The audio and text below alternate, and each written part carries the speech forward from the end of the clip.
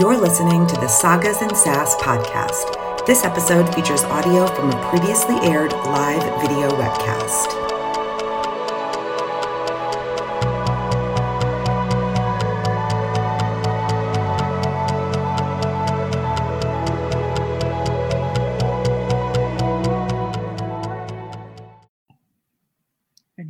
Okay. We are live. Okay. Welcome to Sagas and Sass Season 2. I'm Tara, along with fellow hosts Nick, Jonathan, and Nami. This episode will cover His Majesty's Dragon, Book 1 of the Temeraire series by Naomi Novik. If you're watching live, join us in the chat, or after the fact, follow us on Facebook, Instagram, and Twitter at Sagas and Sass to continue the conversation. And just a reminder, the views expressed in this show are those of the hosts as individuals and do not necessarily represent the show as a whole. Okay, so we are back with an all-new series, y'all. We're kicking off Season 2 with the Temeraire Saga by Naomi Novik, and the first book we're covering is His Majesty's Dragon. It's basically the Napoleonic War, but with dragons. The story opens with the HMS Reliant capturing a French vessel called the Amity. The Reliant's captain, William Lawrence, is alerted to the fact that there's a dragon's egg in the hold and it is nearly ready to hatch. To prevent the dragon from going feral, they hastily make up a harness and assign a member of the crew to become its rider. But when the egg hatches, the dragon ignores that random crew member and chooses Lawrence instead. He names the young dragon Temeraire after a ship he remembers from his past. Lawrence is initially unhappy at the thought of being bound to Temeraire, as the men who fly dragons largely live outside of society and spend all of their time caring for their dragons. But by the time the Reliant reaches Britain, Lawrence has become fond of Temeraire. Once on land, Sir Edward Howe, an expert in dragon breeds, identifies Temeraire as a Chinese imperial dragon. This comes as a shock because not only are the Chinese known for their expertise in breeding dragons, but an imperial has never been seen outside of China. Meanwhile, members of Britain's Air Force arrive with a trained rider to replace Lawrence. But Temeraire tells the rider to fuck off because he loves Lawrence. So Lawrence and Temeraire are sent to the Loch Lagan covert, where dragons are trained. On the way there, Lawrence visits his family in Nottinghamshire, where his father, Lord Allendale, tells Lawrence he's a disgrace and to stay away from them so as not to draw unnecessary attention. And on top of that, his childhood sweetheart, Edith, tells him she can't consider a formal relationship with him. Oof, that's rough, buddy. When Lawrence and Temeraire finally reach Loch Lagan, they begin to prepare for training with the other dragons. Lawrence becomes acquainted with some of the riders at the covert and is initially shocked to discover that many of the members of Britain's Royal Air Force are women. Gasp! The reason for this is that Longwings, acid-spitting dragons that are the most deadly dragons in Britain, will only consent to having female riders, and as such, women are trained as aviators. Initially, Lawrence is an outcast among the aviators and gets off on entirely the wrong foot with a man named John Granby, who is assigned to his crew despite being a friend of the rider who was rejected by Temeraire. But then Lawrence proves himself to the other aviators, Granby included, by helping rescue a wounded dragon named Victoria. Time passes, training continues. We insert a lovely training montage here, maybe with some final countdown or you're the best around, something along those lines. Anyway, Temeraire reaches maturity. His appearance changes along the way. He grows a ruff around his head and tendrils on his jaw. Stay tuned because that becomes important later. Temeraire's training buddy is Maximus, a regal copper who is assigned to a big, blustering man named Berkeley. They are part of a formation that will protect a Longwing named Lily, ridden by a young woman named Harcourt.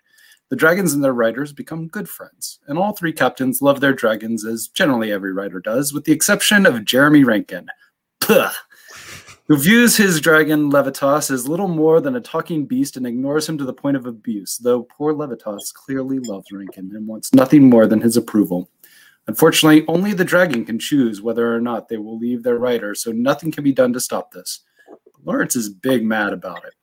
One day, a French royalist, and I will absolutely be butchering this, Choiseul, who fled during the French Revolution, shows up and joins their formation. Not long after this, the riders are informed that they are being moved to the Dover covert so they can aid in the war. Once there, Lawrence meets and eventually hooks up with Jane Rowland, high-ranking rider of a dragon called Excidium and mother of Emily Rowland, the young girl who is part of Temeraire's crew. Their initial battle achieves little more than driving the French away, and Lily is brutally injured by one of the French dragons. Harcourt if you recall, Lily's captain, exhausts herself caring for Lily, and Choiseul offers to assist her. But then, one night, Lawrence hears a commotion coming from Lily's clearing and goes to investigate, only to find Choiseul attempting to kidnap Harcourt. Brief struggle ensues, and Choiseul is apprehended and taken away. Turns out he was a French spy sent back to steal Temeraire, who was meant for none other than Napoleon himself. So Choiseul is executed for treason, and his aggrieved dragon is sent to a breeding ground. Temeraire, Maximus, and Lily are all filled with sorrow for him and fear for their own riders, so they plan to help each other if their riders are sentenced to death, should the situation ever arise. News of the success at Trafalgar reaches the convert, and Rankin arrives with an urgent message. Napoleon is planning another assault, in which dragons will carry wooden transports filled with men directly to England. Although his steady work has aided Britain, it has come at the cost of Levitas, who is dying. At first, Rankin is nowhere to be found, and Holland, Lawrence's ground crew master, who has secretly been caring for Levitas behind Rankin's back, is cradling the dying dragon. Upon discovering this, Lawrence drags Rankin to Levitas and forces him to say a few nice words as the dragon expires. Rankin can go die in a hole. Thank you. Mm-hmm. Lawrence later hears that an egg is nearly ready to hatch nearby. To prevent Rankin from being assigned to the egg, Lawrence recommends Holland. All right. Now, Napoleon's invasion begins with the French dragons overwhelming the English dragons while the transports land and the soldiers begin the offense. But Temeraire and Lawrence realize that they're probably beaten, and they still resolve to try their best until the battle is lost. As he prepares to attack a transport, Temeraire roars at it, and as he does so, the tendrils and ruff on his neck flare, and he emits a sort of sonic blast. The transport basically falls apart midair. This not only comes as a surprise to Temeraire and Lawrence, but it causes confusion in the French ranks, and the British manage to repel them. Now, during the victory celebrations, Lawrence runs into Sir Edward Howe, who's heard about Temeraire's unusual attack in the battle, and tells Lawrence that he misidentified the breed because he observed him before he reached maturity. Temeraire is actually a celestial, which is the most valuable Chinese dragon breed, normally reserved for emperors, and they have the ability known as the divine wind, which allows him to bring down enemies through the strength of his roar. Now, Howe also warns Lawrence that once word gets out, the Chinese are probably going to come back and try to reclaim Temeraire, but Lawrence isn't concerned about this, and he and Temeraire return to the celebrations, and that wraps up our summary of His Majesty's Dragon. So this was such a big change from the last series that we did. These books took a little bit to get into for me, and just a forewarning, I won't spoil anything, but I am 3 books into the series now. So I have gotten a little bit ahead, and thankfully I did enjoy the second and third ones quite a bit more. This one, it had like the beginning was really good. Then it was really slow for a while for me. Then it kind of like picked up a little bit. And like, I enjoyed like the battle stuff, and finding out that Temeraire has this like crazy power at the end. It's, to me, the funniest thing about this book was that I had honestly forgotten that so much happens in it. It wasn't until like reading the summary right now that I was like, oh yeah, wait, that did happen. That did happen. That did happen. It was all in the same book. And it's really weird because it's such a dense book that somehow manages to feel incredibly slow at the same time. And I'm not quite able to put those two together. Just as an aside, by the way, this is, very much related to this, but I've also been reading a lot more on my own, and I've been more generous with myself in not finishing books if I am not clicking with them right away. And to be completely honest, this is one of the books that I would have not finished if it wasn't for this series. And I'm glad I stuck with it, because by the end, I ended up liking Lawrence more, although going from apathetic to kind of liking is not great, but like, I wasn't apathetic to him anymore, and I liked I didn't anticipate the twist of Temeraire being a celestial, because in reading the summary, it seems kind of obvious that would happen, but like the way it's presented in the story is really well done in a way that it's like, oh, he's definitely an Imperial. Like, this is it. I'm absolutely certain. And like, just with a lot of books that are like the twist to be like, oh, you're the almost most powerful. Oh, no, but you are the most powerful. It's usually very obvious to see it coming. And for some reason, I didn't see it with this. Maybe because I was so kind of like disconnected with how long it was that I was like, maybe forgetting that Celestials were a thing. I don't know. I rambled again. Hi guys, I'm back. Did you miss me? Yes. So much.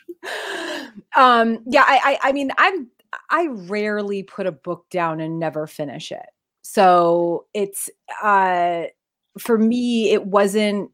And honestly, when it did get slow, it was more about, it wasn't necessarily this, like, the thing is, I love Temeraire and I love a lot of the side characters, you know, like Berkeley and Maximus are great. And like, you know, like Harcourt and Lily, I like a lot. Harcourt is just kind of there right now. I'm hoping she plays a bigger part like later in the series, but like, you know, Lawrence is insufferable, to be honest. I did not I like Nami, I didn't even get to the point at the end of this one where I liked him a lot more. Like I liked him a little bit more, but I still am like, I think the only reason I liked him is because of the maturity that he shows upon reflecting with the situation with Edith. So Edith is like the woman who they basically had an understanding that they would get married, and like he gets really angry at her and he's like, how dare you? Like, fine, I guess, like, if you don't want to honor our agreement, like, fine. And she basically turns to him and she's like, hey, listen, like, I still care about you deeply and I would marry you, but you've gone and fucked yourself and you've gone and fucked my future life opportunities, so I can't marry you.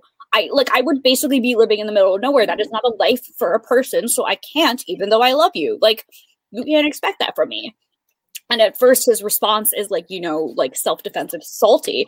And as it goes on later on, he like realizes, and like she gets engaged to somebody else and he's like, okay, you know, like that, like this was the right thing. Like I couldn't have made her live this life. Like she was right to reject me like that. And she was right to be upset about it. And I'm like, huh, that was not growth I expected from him, because he is literally boring McBoring face. I have been calling him boring McBoring face the whole time I've been reading. Like, no offense, I get where this character is coming from, because if you look at Naomi Novik's like talking about, like, she, like, I read like her afterword in the book where it's like about her, and she basically wrote this book because she likes historical stories and she likes history and she likes dragons, and she also likes Jane Austen novels. So this is essentially like a Regency story. And so like he's basically like literally Mr. Darcy when he's still got a stick up his butt, and like this is the whole story from Mr. Darcy's point of view, except Mr. Darcy does not loosen that stick from up his butt, and he also is placing that butt upon a dragon. And I think, like, it's just that every single time he was like, oh my god, a woman, oh my god, he doesn't have manners. I was just like, dude, can you, like, take 17 chill pills? And then he's like, they didn't call me sir, I am offended. I was just like, I think his shock about, like, the women and his, like, he's faster to come to terms with it than I expected, based on the rest of his character. But like his shock about the women wasn't even like, it was like, okay, you know, I get it. Like that's that time period, whatever. It was more his like constant, just like schna about like how the other aviators had no manners and no breeding and upbringing. And I mean, I don't know, like I kind of want to know, Nick and Jonathan, as you know, what you guys thought of him, because like, you know, obviously Nami and I are coming from a more, you know, girl's perspective. I spent the entire first half of the book picturing him as runner-up in Fawlty Towers Upper Class Twit of the Year Awards. Jonathan, you made me choke on my falafel. Sorry. Worth it. Yeah, I agree. He's an insufferable ass. The only saving grace is he's clearly a very competent military man, as opposed to some of those normal winners are complete incompetence. So he had that going for him. I also thought his adjustment was because he's such a competent military leader that he could adapt to on the fly to changing circumstances better than another person thrust into that. That he had enough adaptability in his makeup that okay, you know, we have the way a British upper class sailor is supposed to behave, but this is a different circumstance and I have to adapt. And oh, there are women, and yes, it makes sense there are women, and I'm going to have to adapt to that. So I thought he was adaptable, but yeah, he's not the most exciting character, at least through the first book that I've of every series. And I don't think there was internally monologues that I found really interesting. Yeah. I just thought it was dull. His discussions with Temeraire were better, and his love for Temeraire came very quick, and I almost thought it was romantic in some ways, which because he kept calling him dear, which I thought was interesting, and that was a little odd. But Nick, go ahead, fill us in with your. I did not get the whole romantic thing. For me, it was more like a paternal kind of relationship. And I think that clicks more for me. Maybe I'm just not a dragon fucker. I don't know. I'll have to read more books to discover. I'm sure there's some fan fiction of that somewhere. No. Oh God, please no. Think you'd have to go very far. Yeah, I know it exists, and I do not want. I mean, to me, this was like a very obvious like first book. I think it was well done. I've actually read some of Naomi Novik's other books in a different series that I liked a lot, and there's a very different feel to these, but I still enjoyed them. And like everybody else, I mostly enjoyed the dragons and the side characters. I really liked Jane a lot. I thought she was a lot of fun. And those are what made the book really enjoyable for me.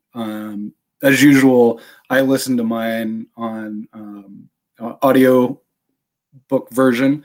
So that was also a little bit different, which was nice. Sadly, it was not one where they had different voices, but it wouldn't really have made sense in this case because it's really just the one narrator that we're dealing with throughout the entire book. But yeah, I mean, overall, I enjoyed it. It wasn't like, oh my God, I'm so excited about this book, but it was a lot of fun, and I definitely love the dragons.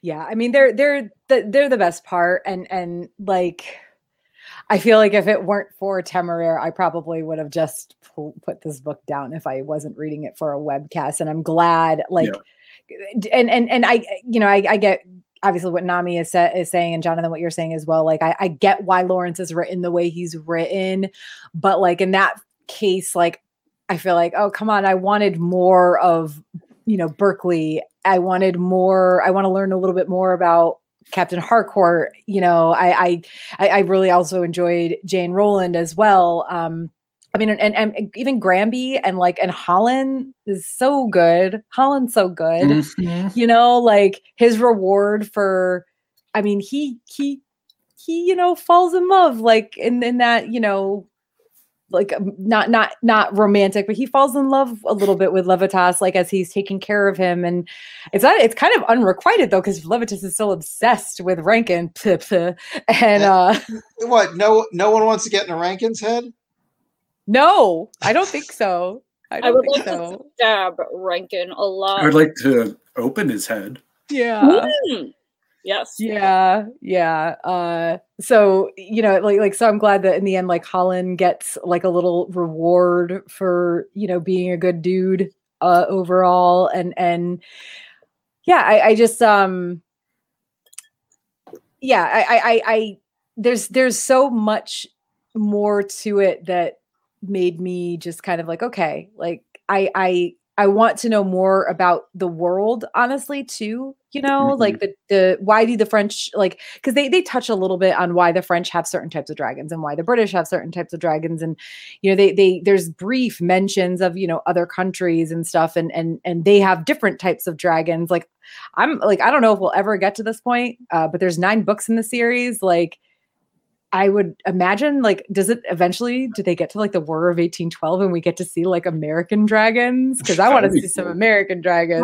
But so no spoilers, but I have like read like the like the back of the book summaries essentially for all the books just because I couldn't help myself. But it does look like we travel the world in this series, and that we will get like dragons from around the world as well. I don't know if that specifically includes American dragons, but I know for sure we're going to get Chinese while in China, and I know we're definitely getting Australian as well, maybe, and I think South American. So I'm tentatively interested.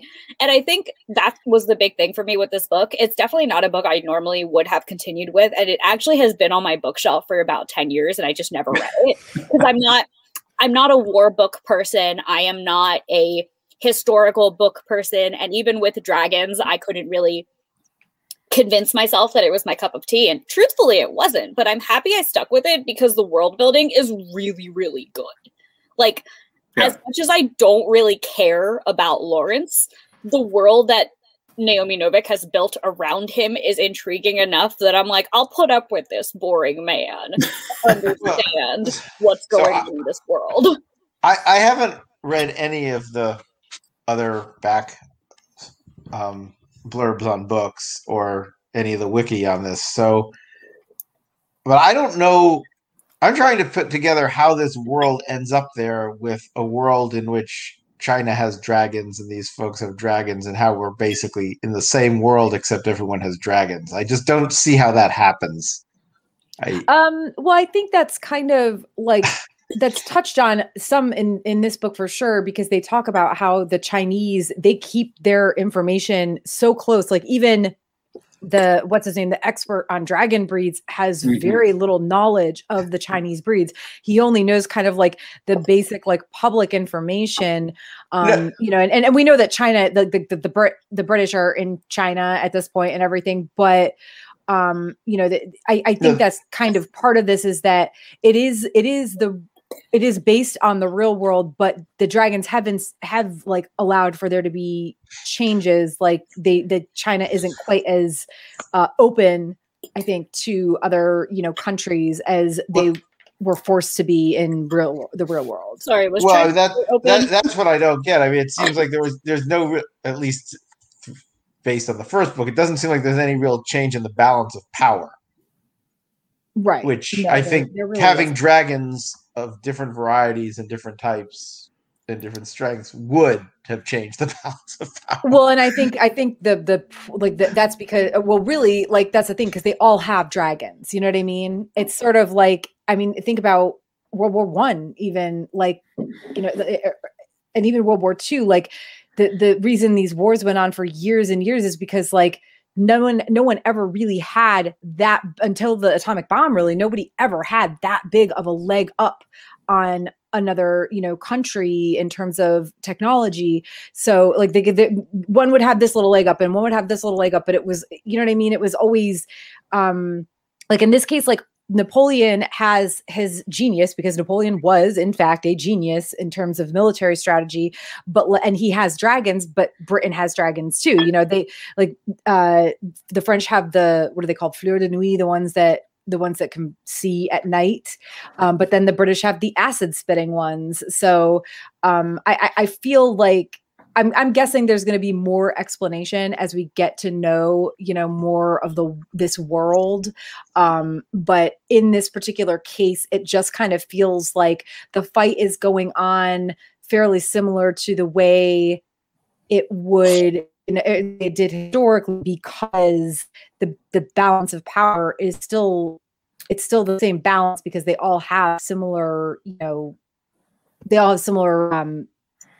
things that they're, you know. So I think a really, like, the one thing that I was sort of super fixated on in this book, because I am a geneticist, is, you know, sort of like the breeding of these dragons, and how if you read like that section at the back of the book in so it's like basically like an excerpt of that British dragon experts journal, and basically you like read about like the historical like breeding of these dragons. And so the way I was reading it in my head is, this is exactly what it says on the cover. The world is unchanged, except there were dragons everywhere.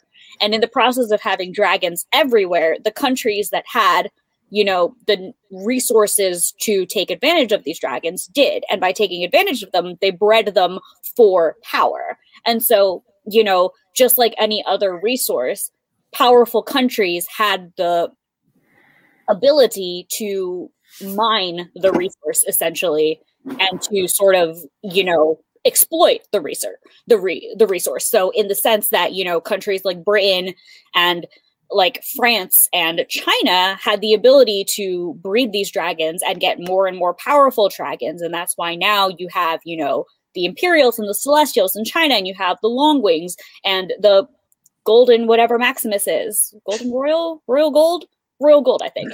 And so to me, it kind of read like that. So the way Regal Copper, wasn't he? Regal Copper. Regal Copper. Royal Gold also works. I mean, it's a color and a word that also means royal. Yeah, I think that's the type of apple I'm eating at the moment. Apples, dragons, same thing, right? But yeah, so that was the way I was imagining it in my head because, you know, obviously this is, you know, from a biological and evolutionary standpoint, it seems that these dragons have been around for a while. And it goes to reason that when these dragons like first existed, like there wasn't like a super all-powerful dragon that was just born in one place conveniently, unless also that happened and we're going to find out about it later. I don't know, man. What's Naomi going to do? Beats me. But like, that is like the way I was rationalizing it in my head, but also, yeah, you're right. Like dragons, you think the change would be bigger, right? But I think another part of it is also that like, it's very much seems like the opinion of aviators is very shitty in this world, which I found very odd. Like, I just thought that whole dynamic that like people were just like, ew, aviators and ew, dragons. And I was like, are you kidding me? Like, that's cool as shit. Yeah, I feel like if they've been part of the military as long as they supposedly have, like why are people not used to them yet? Like I get it if it was like, they talked about how Britain had these little wild dragons, hundreds of years ago, and it took like interbreeding. They didn't really have a really great dragon breed of their own, except for maybe the Longwings. It took a lot of interbreeding, or maybe the Longwings were interbred. I can't remember. The Longwings were interbred. Okay, so but the dragons always existed, and they've been part of the military for a long time. So like, why is everybody still? Well, and honestly, though, I think that's really in a way historically accurate, right? It's a sign of the times. Like it's something people they're still not familiar enough with it, so they are like, no, I don't want to deal with this. I don't want to see this in my life. This is weird. Whatever. Yeah, the question is how long have they been around? Because I know in the military there's often been scorn on military officers who have thought had more forethought. I mean, Patton was criticized a little early for his wanting to adapt tanks and trying, proving that tank warfare was the way to go. Billy Mitchell had issues when he tried to explain that air power was the future and they weren't using air power right, and the old days of battleships were done, and until Pearl Harbor, which proved him completely right, although he was on our side trying to convince our military of that earlier.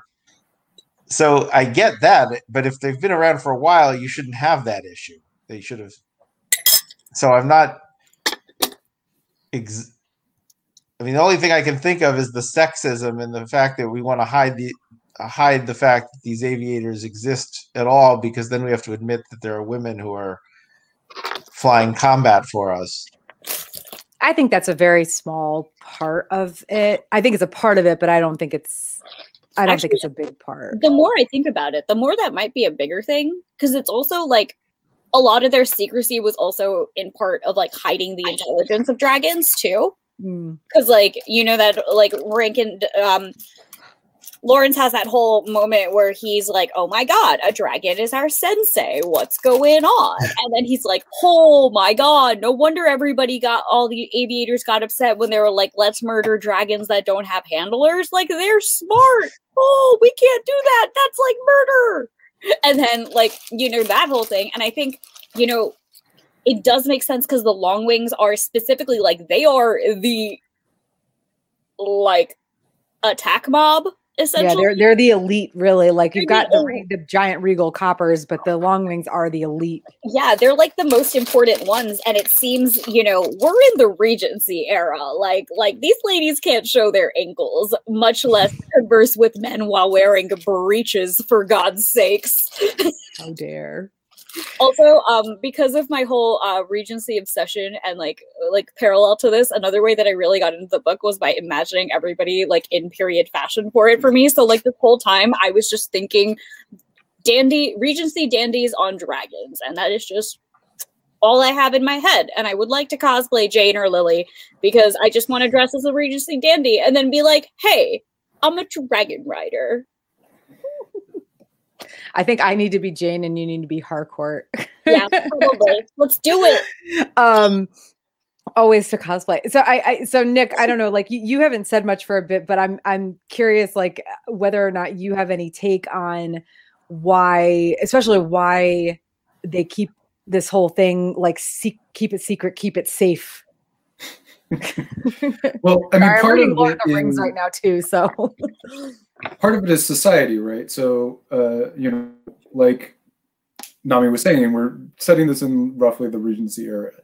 We know that the aviators are basically these like outcasts from society because they have to give so much attention to their dragons. As much as I love the idea of dandies riding around on dragons, they're described as basically, not barely dressed, but like all their clothes are a mess. They're described as being kind of disreputable. They're always going off to visit whorehouses and bars and things. And part of that is out of necessity, right? Because they can't have marriages. They can't have these sort of normal lives.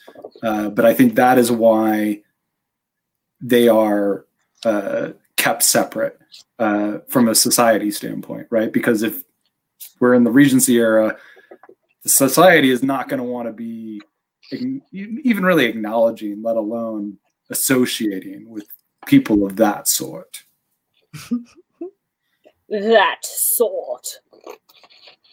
I'm picturing like a fancy old lady with like really gray hair drinking tea with her pinky out and just be like, we don't associate with that sort of people.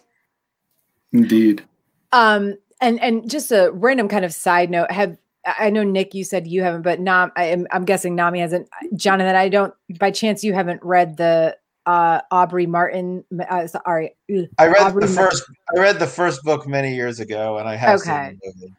Okay, so one of the things you're talking about Master and Commander, right? Yeah. So one of the things I posted, there's actually a Temeraire subreddit. There's a lot of very kind people in there, but like one person did comment saying like, this is the type of thing I'd like to see or hear about, if you in a webcast or whatever that talks about this series. And they mentioned the Aubrey Maturin series, which begins with Master and Commander, which is this, I was guessing, but you just confirmed it. It's the movie by the same name with Russell Crowe, right? Was based on it. Yes. I might have seen the movie. If I did, I don't remember anything about it. I don't know why, but yeah, I generally like war movies, so I don't know why I don't remember anything. I'm guessing I saw it, but I haven't read the books. But the blurb about the series as a whole is that it's they're nautical historical novels, which in a way this is nautical. And I will say that they do go back on ships in the future, at least in one of the books. And they're set during the Napoleonic Wars, and they center on the friendship of a captain of the Royal Navy and a ship's surgeon. So obviously not quite the same, but the guy's a physician, but he's also a philosopher and an intelligence agent. And that does feel very like Lawrence and Temeraire. Just the description alone feels very Lawrence and Temeraire to me. I can see that Naomi Novik might have gotten, some inspiration from that series and in at least in the relationship between, the staunch, Navy captain and somebody who is a little bit more, just wanting to be well read and taught and everything. I mean, and actually that's one thing I will say about Lawrence. Like throughout this novel, he is like reading. Temeraire wants him to read to him. And Lawrence, and he asks for certain things, and Lawrence is like, oh God, like I don't want to read these books, but like Temeraire wants me to read them, so I'm going to read them. So like he's educating himself and educating Temeraire, and also using that as a way to spend time with his, dragon child thing. So I did really enjoy that. I will say, like as a kid who grew up very shy and weird. I read a lot. And one of the things I used to do was I would get up like extra early in the mornings, because apparently when I was like in elementary and middle school, I was a morning person. Don't know what happened there, but I would get up extra early in the mornings and to have like an extra half hour to read. And my dog would sit on the couch with me. So I would just read out loud. Like, I know the dog can't understand me or anything. I know that the dog's not learning anything, but like the dog would sit on the couch with me with her head in my lap, and I would just read out loud to my dog. So I that kind of brought back some like young, weird, nerdy Tara memories. But yeah, so I did really like that aspect of their relationship, that Lawrence kind of goes out of his, maybe comfort zone isn't the right word, but out of his enjoyment zone to make sure that Temeraire is getting what he wants and needs. Maybe even more so than what Lawrence wants or needs. Like, I'm sure there are other books Lawrence would rather read, but Temeraire wants to hear about mathematics, so damn it, he's reading about mathematics. I think the most relatable Lawrence ever was when he was like, I don't get this math. I don't get this physics, but like, I guess I'm gonna read it to my son, my dragon son. And yes, I also absolutely agree with you, Nick, in that I very much read it as like parental affection. And like, he was calling him my dear, like, and I was sort of like picturing him carrying around like a little toddler and just being like, yes, my dear, I'll read you your book on physics. Like, will you get it? Why are you smarter than me? That was the point where I loved the relationship the most, was when Temeraire was actually like explaining the things to Lawrence, because Temeraire figured it out, and he was like, "Oh, this is how it worked." But my other favorite point was when Temeraire meets like the French like Choiseul and his dragon, and he just like straight up starts talking French, and Lawrence is standing there like, "You speak French?" And Temeraire is like, "Yeah." Who doesn't speak French? And I think that's actually a very important thing to note, is that the reason Temeraire speaks French is because dragons learn language through the egg. So he was on this French vessel for months. We don't really know how long, but it was many months.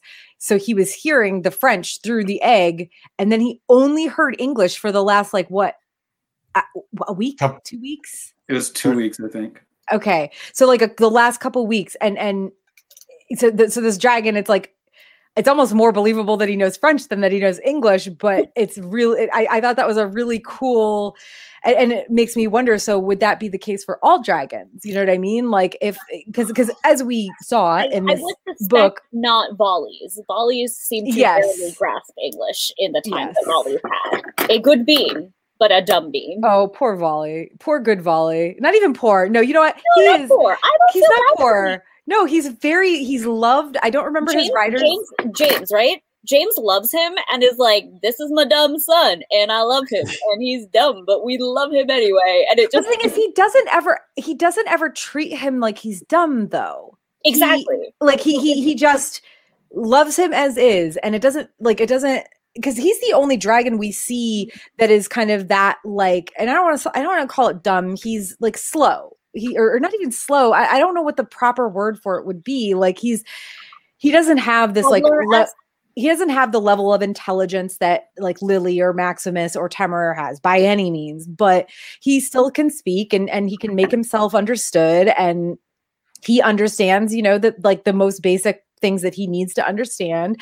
And and his writer never once treats him like he is not intelligent. He just loves him. It's sort of like having, and I've been here, a really dumb dog and a really smart dog, and being like, I love you both so much for very different reasons. Like, I can teach all the tricks and you'll listen to me, and you're just, and you are just a big glump who's happy with his life, and that's good too. You're just doing your best and you're thriving. Yeah. That was pretty much me whenever Volleys was like on page. I was like, yes, you're doing it, sweetie. I think I would die if Volley ever dies. Like I would just not. I would just die because he's just too like Levitas is bad enough. Can we talk about the ultimate betrayal of you, by the way, Tara? Because I was gushing to Tara about how I loved Levitas, and she was already on book 2, and she did not like nothing.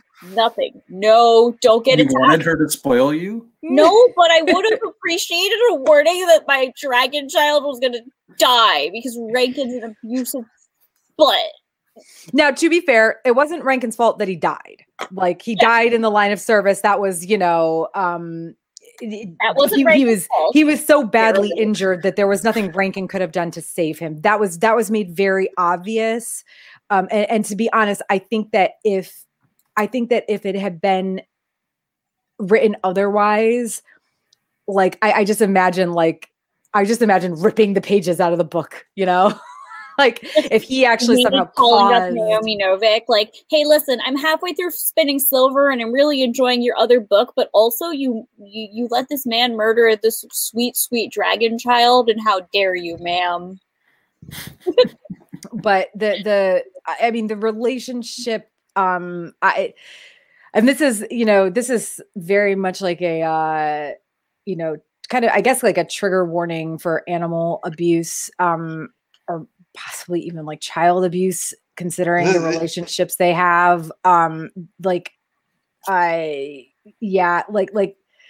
Days, the guy that at the beginning who like tried to lie to Temeraire to like steal him from Lawrence is the worst, but like not as worst as Rankin, because he not just it's not just at the end that where he almost isn't there, when Levitas is dying or dies, but like it's like the whole rest of it where you just see how Levitas is just stuck in his harness and he's dirty and he's uncomfortable and he's not cared for at all, because each dragon is its own crew's and rider's responsibility. And it's like, I guess Levitas doesn't have a crew like the rest of them have, like Temeraire and Maximus. He's small. Yeah, because he's small and he's a messenger dragon. But like, and all of this is because Rankin is pissed that he got a messenger dragon and not, I guess, a better dragon. No, like, actually, but would he have treated it better anyway? The way I read this is that Rankin was, son of an aviator destined to be like Celeritas's rider once his father died. Oh, yeah. I forgot about that. So the reason Rankin turned out the way he did, though, is because instead of raising him as an aviator, Celeritas, his dad, let his mother raise him. And his mother was the one who gave him like the normal society views of like, oh, why do you care so much about this dragon? It's bullshit. Your dad should love me more. Which I'm suspecting is what we're getting, like, jealous wife vibes, because dad cares about immortal dragon more than he cares about wife, which is probably also true because marriage is of convenience in the Regency. So I'm pretty sure I've loved my pets more than I've loved most of my significant others. But basically what I'm suspecting happens, though, is that Rankin just doesn't believe in the aviator way of caring for dragons because of the way his mother raised him. So he genuinely believes that they don't need that attention and that humans are like spoiling them or coddling them or whatever. And he is neglectful because his mother told him that that's what he has to be. And I think once Celeritas realized that is the attitude that Rankin had towards dragons, he got rid of him because he's like, I can't have a rider who treats me like this. Like, I'm a motherfucking king. And then, unfortunately, little Levitas ended up with him because they couldn't get rid of him completely. And without anybody to stop Rankin from being an absolute buttface, he continued to be an absolute buttface. So I think it wasn't spite-filled, but it doesn't matter because he was still abusive. He was neglectful.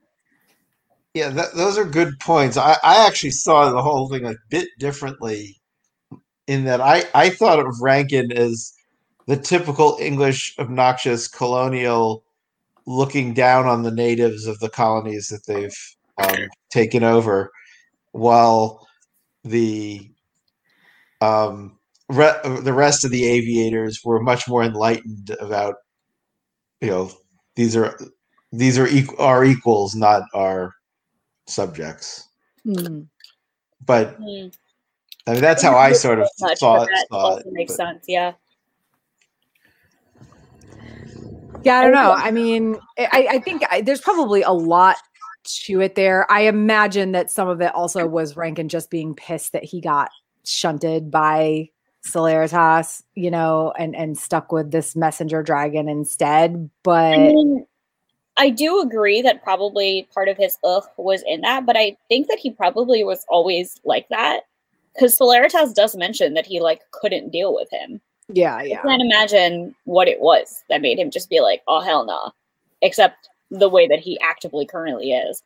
Although, sorry, the whole reason I brought this up is because I wanted to say something about Days, or the guy who lies to Temeraire and says that, Lawrence is dead. Because I did want to defend him a little bit, because yeah, he's an absolute dirtbag from Lawrence's point of view, but I think, Reyes is an aviator. I think he really thought he was doing the right thing.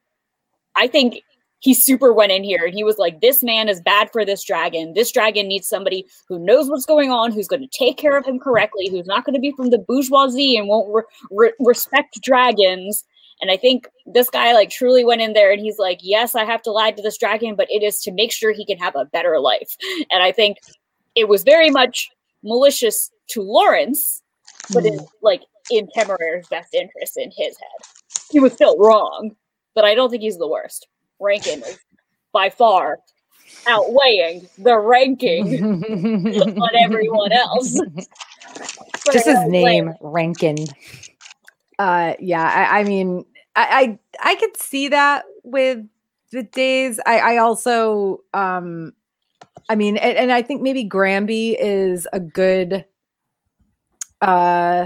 he's a good example of, because he didn't like Lawrence either, and I think, part of it was because his friend got, turned down or whatever, but, he also, he's an outsider. They all are kind of about him at first. And Lawrence really doesn't help things. Now he doesn't know any better, but he really only befriends Rankin because he's like, oh, he is also a gentleman. Yes. He has manners, the utmost importance in determining the value of a man. I think that was the reason I hated Lawrence the most, because he was so flexible on everything else. He adapted to everything else pretty quickly and was like, you know what? Dragons talk and are intelligent? All right, cool. I have a dragon child? All right, cool. Surrounded by women in breeches? All right, cool. But manners make it man. And I was like, no, man. Stop treating people terrible because they don't know how to fold a napkin. Calm thine titties. Calm thine titties. I hate the construct of manners in the way that bougie society tries to use it as a way to excuse looking down on people who don't have as much as they do. And Lawrence embodied that in the worst sort of way, because he was just like, yes, this man cannot call me sir, therefore he is not a man, goodbye. It was literally those vibes of just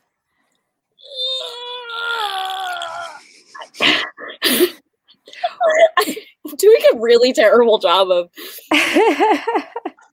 wording this, but just anybody who uses a person's lack of knowing fancy manners as a way to look down on people is just a very classist thing to me, and it just drives me up a wall, because class is a construct of the rich and manners are a construct of the rich, and they're all doing it to perpetuate their own bullshit, and I'm just like, ugh, rage. Yeah, I Before mean, but watching. again, like this being like a Regency era, thing, it's like, of course, that has to be part of it. I get that. And I really like Lawrence's relationship with Jane Rowland, for a lot of reasons. Like, because she's just like, yeah, like they said I needed to have a kid, so I went out and found a dude, and I had a kid, and like now my kid's getting raised by other people because like. That's what she's meant for. She is meant to take over my place when I go with Excidium. And, and she's very like just sure of herself. She doesn't give a crap what anybody thinks, she's sure of herself. She's strong-willed. She does the absolute minimum that she has to do to like fit in with society when it's necessary. And she's still got the scar and everything. And like people look at her weird on the street and she never thinks twice about it. And the fact it felt a little bit odd to me that like she chose like Lawrence of all people to be like her next hookup. And like, also, I feel like this is like, it happened more than once in this book, right? Twice. Yeah. In my mind, all I could imagine was that to her, it was a personal challenge. And in her mind, she was just like, I'm going to make this fancy man drop trowel. Sorry, I just that was the only thing. Like when Jane started pulling her shit, I was like, she just wants to see how far she can push him, and then if she also gets laid, she's gonna be fine with it. And I was like, I respect that for you, girl. Like go for it. Also, I just love how like Lawrence accidentally adopted Emily, like her daughter, and then accidentally also was like, I guess I'm sleeping with your mother now. It's a very weird, like sort of not, I don't want to call it like step parent relationship because it's not, but like, he's like, I mean, Emily's part of his crew. That's his family, really, Also, I love the introduction to Jane where she comes up and she's like, yeah, so kid, does Emily have permission to take some fucking time off? And Lauren is like, ma'am, I'm sorry. it just literally had me in such a like, see, I have so many mixed feelings about this book because like this whole thing has just been me being like, I don't know. I mean, and I will say, like, I think that you guys are gonna have the second book, especially like out of the three that I've read so far, I liked the second one the best. But there's I think there's going to be a lot about the second book, I think.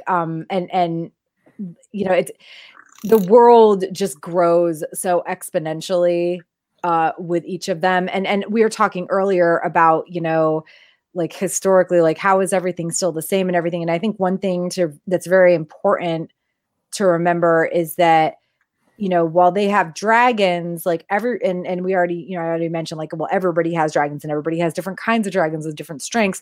There's also the fact that like technology and like transportation, everything, as we know from the very beginning of this book, is still the same. Like it's still the same sort of ships and everything. They can only, get places so fast. So even though they have dragons, like they can't just fly a dragon around the world because a dragon needs a place to stop if it's flying over water.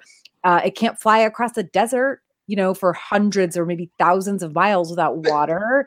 Like, so there's still a lot of barriers. Well, your range is limited, but those dragons can go hundreds of miles. And that to me, that changes all the dynamics about transportation, because you could be putting, instead of having to take a slow boat to Ireland, you can jump on a dragon and be there in for sure, minutes, like England right? to Ireland, that's one thing, but like, then you also have to think about the fact that everybody having dragons means that everybody has their own way of like protecting themselves and protecting their borders.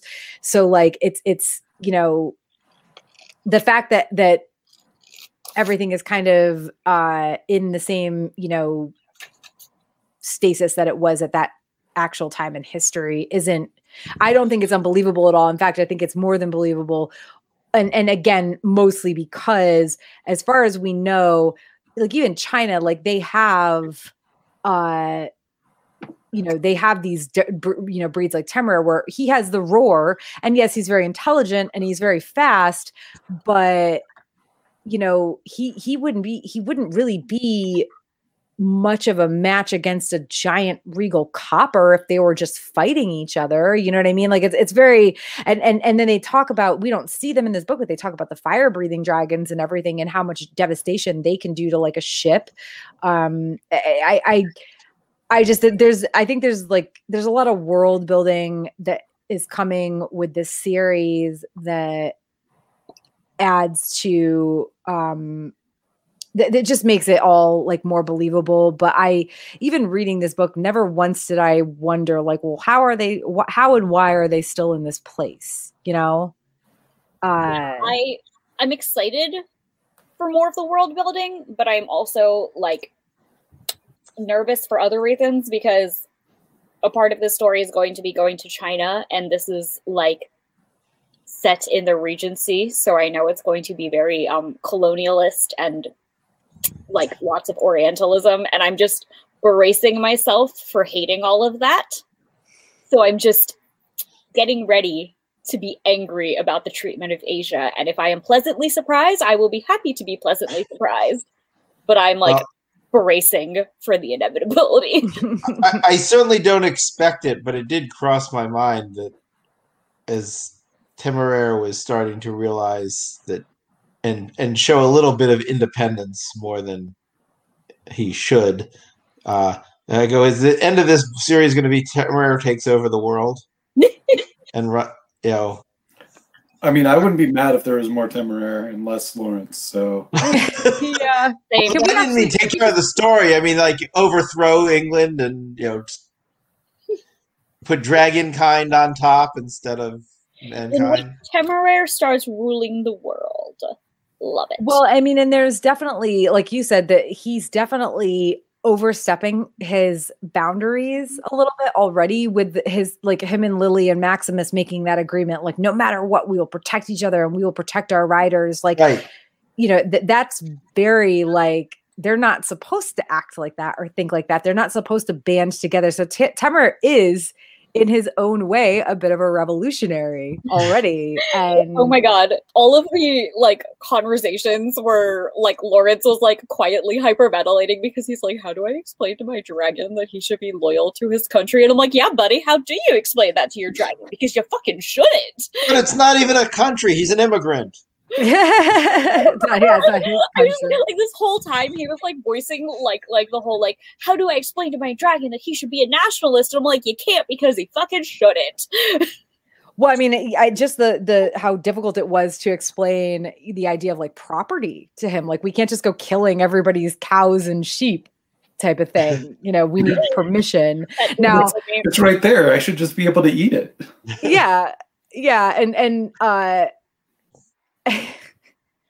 I can't remember if there was when they were visiting Lawrence's family, did Temeraire eat deer? He did, right? But Yes. now I'm wondering, like, and because it has been a bit since I read the first book, so I want to look back and be like, was there something about like, well, we also can't eat the wild animals on people's land because they own those too? Because that's I mean, but that's why Lawrence went there, because he knew it was his property, and therefore he figured it would be fine. Well, right. For him, of course, but they like so Temeraire could be told like he can be made to understand that he can't just go kill everybody's cows and sheep because they're domesticated animals and they own them. But like, what about the wild animals? Because like that was illegal too.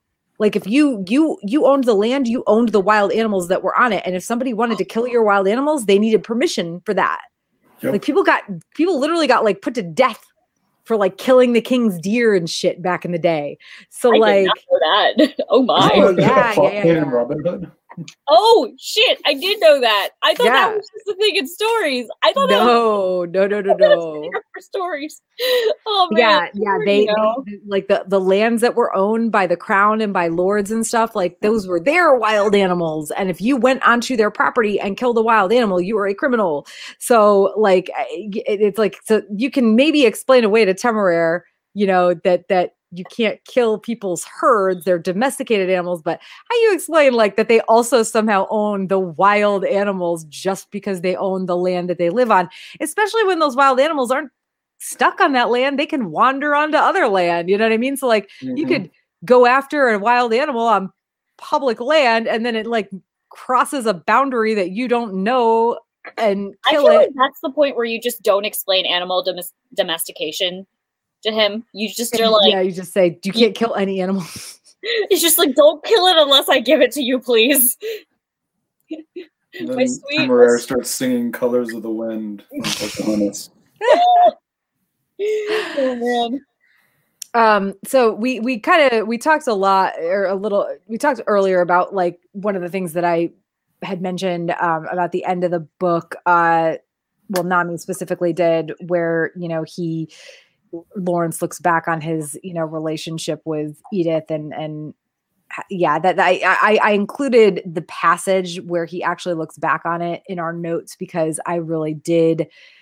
Well, I don't like that she ended up with, what was it, Wolvie, I think is his name, and this is this guy who he's there when Lawrence goes to his parents' house for dinner, and this guy's kind of awful, and it's like, oh, Edith, like you actually seem like a pretty chill person, like why you ended up with this jerk? But other than that, like the fact that he recognizes that like he couldn't give her what she wanted and he's glad to see her happy was like, that and his relationship with Temeraire were, the redeeming points of Lawrence for me. Now, one of the things before we close, one of the things that was mentioned on Reddit was the number of tropes in these books as a whole, but this book also like just particularly. So I looked it up and wow, yes, there's a lot. I would never, ever go through all of them. And honestly, I think at this point, it would be hard for me to weed out like the ones that are specific to just His Majesty's Dragon. But, just a few examples are a boy and his ex, in this case, a boy and his dragon, action girl and action mom, Emily and Jane. Oh God. Yeah, this one killed me. A date with Rosie Palms. In this book, Lawrence pets, and I put this in our notes because I was like, ugh, about it. Because I also was the one that was like, I wasn't thinking about the my dear thing in a sexual way until Lawrence petted Temeraire's like facial tendrils and then realized that they were like an erogenous zone. Like, and apparently that's a trope called a date with Rosie Palms, which I know a lot of tropes. I'd never heard of that one, and wow. I personally found it absolutely hilarious because like logically it makes sense. Why would you think weird face tendrils would be sexual? But also It was just really, really funny to me because Lawrence is like visceral, like, oh shit, what have I done? And Temeraire just being like, oh, it's nice, I like that. And Lawrence being like, no, it was hilarious. I just thought it was really funny. Well, again, it's like a pet or even a child like discovering something sexual and you're like, oh geez, I did not mean to get you all. No. Yeah. Did not want to start this conversation, but we're here now and I'm running away. Exactly. I can't and I won't. Well, and then just, I don't want to, and really like, I didn't want to read too far into these tropes because I was kind of skimming them and I was like already a little bit like, oh, I don't want to get spoiled for stuff. There's things I don't know about here. Alien blood, dragon blood is near black. So that's, and they also share that with other animals in the series that will come up later. But like, so that's a trope. And then the one I wanted to close with is just generally alternate history, which, the wait, this is alternate? Yeah. Real. Yeah. But their presence comes in as a kind of like fictional fix to certain things. So I didn't want to get too deep into that because the trope I was kind of skimming definitely mentioned stuff from future books. But obviously this is alternate history and fantasy, I would say are the two, major categories these books are in. And as a history major, like, I feel like I set out to enjoy this book more than I did. But again, I will say that the next two have hooked my interest a little bit more.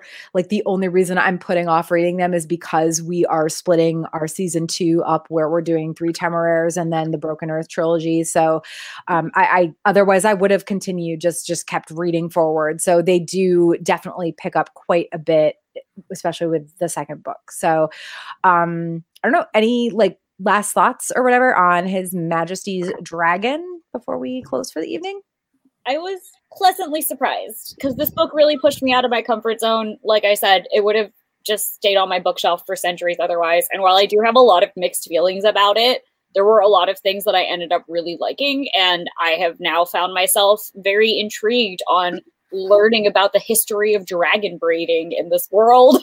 Like, let's be absolutely real. I am now reading this as an intrigued biologist and a concerned parent for Temeraire. Like, oh, just you wait. Just you wait. Jesus shit. What is my son going to do? I mean, I don't know if it comments so much on this but the trope of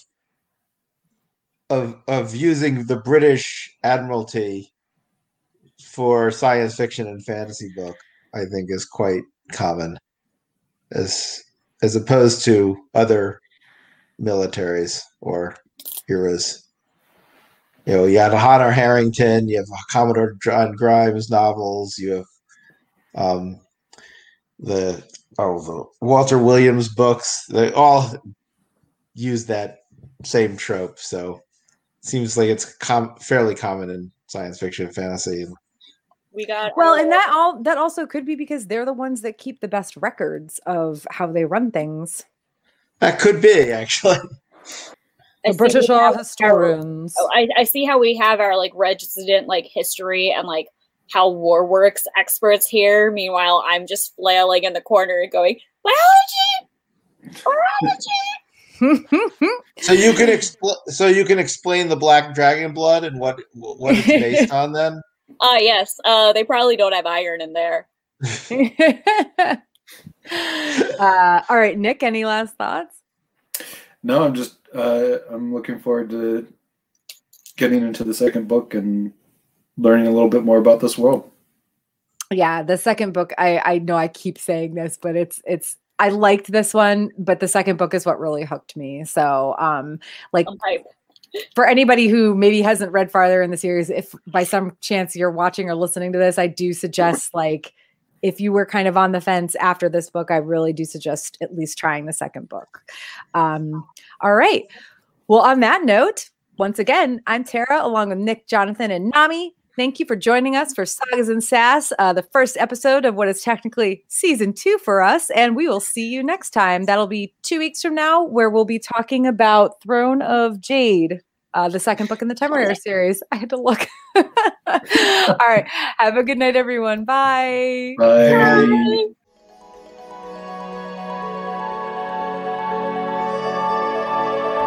Thank you for listening to the Sagas and Sass podcast.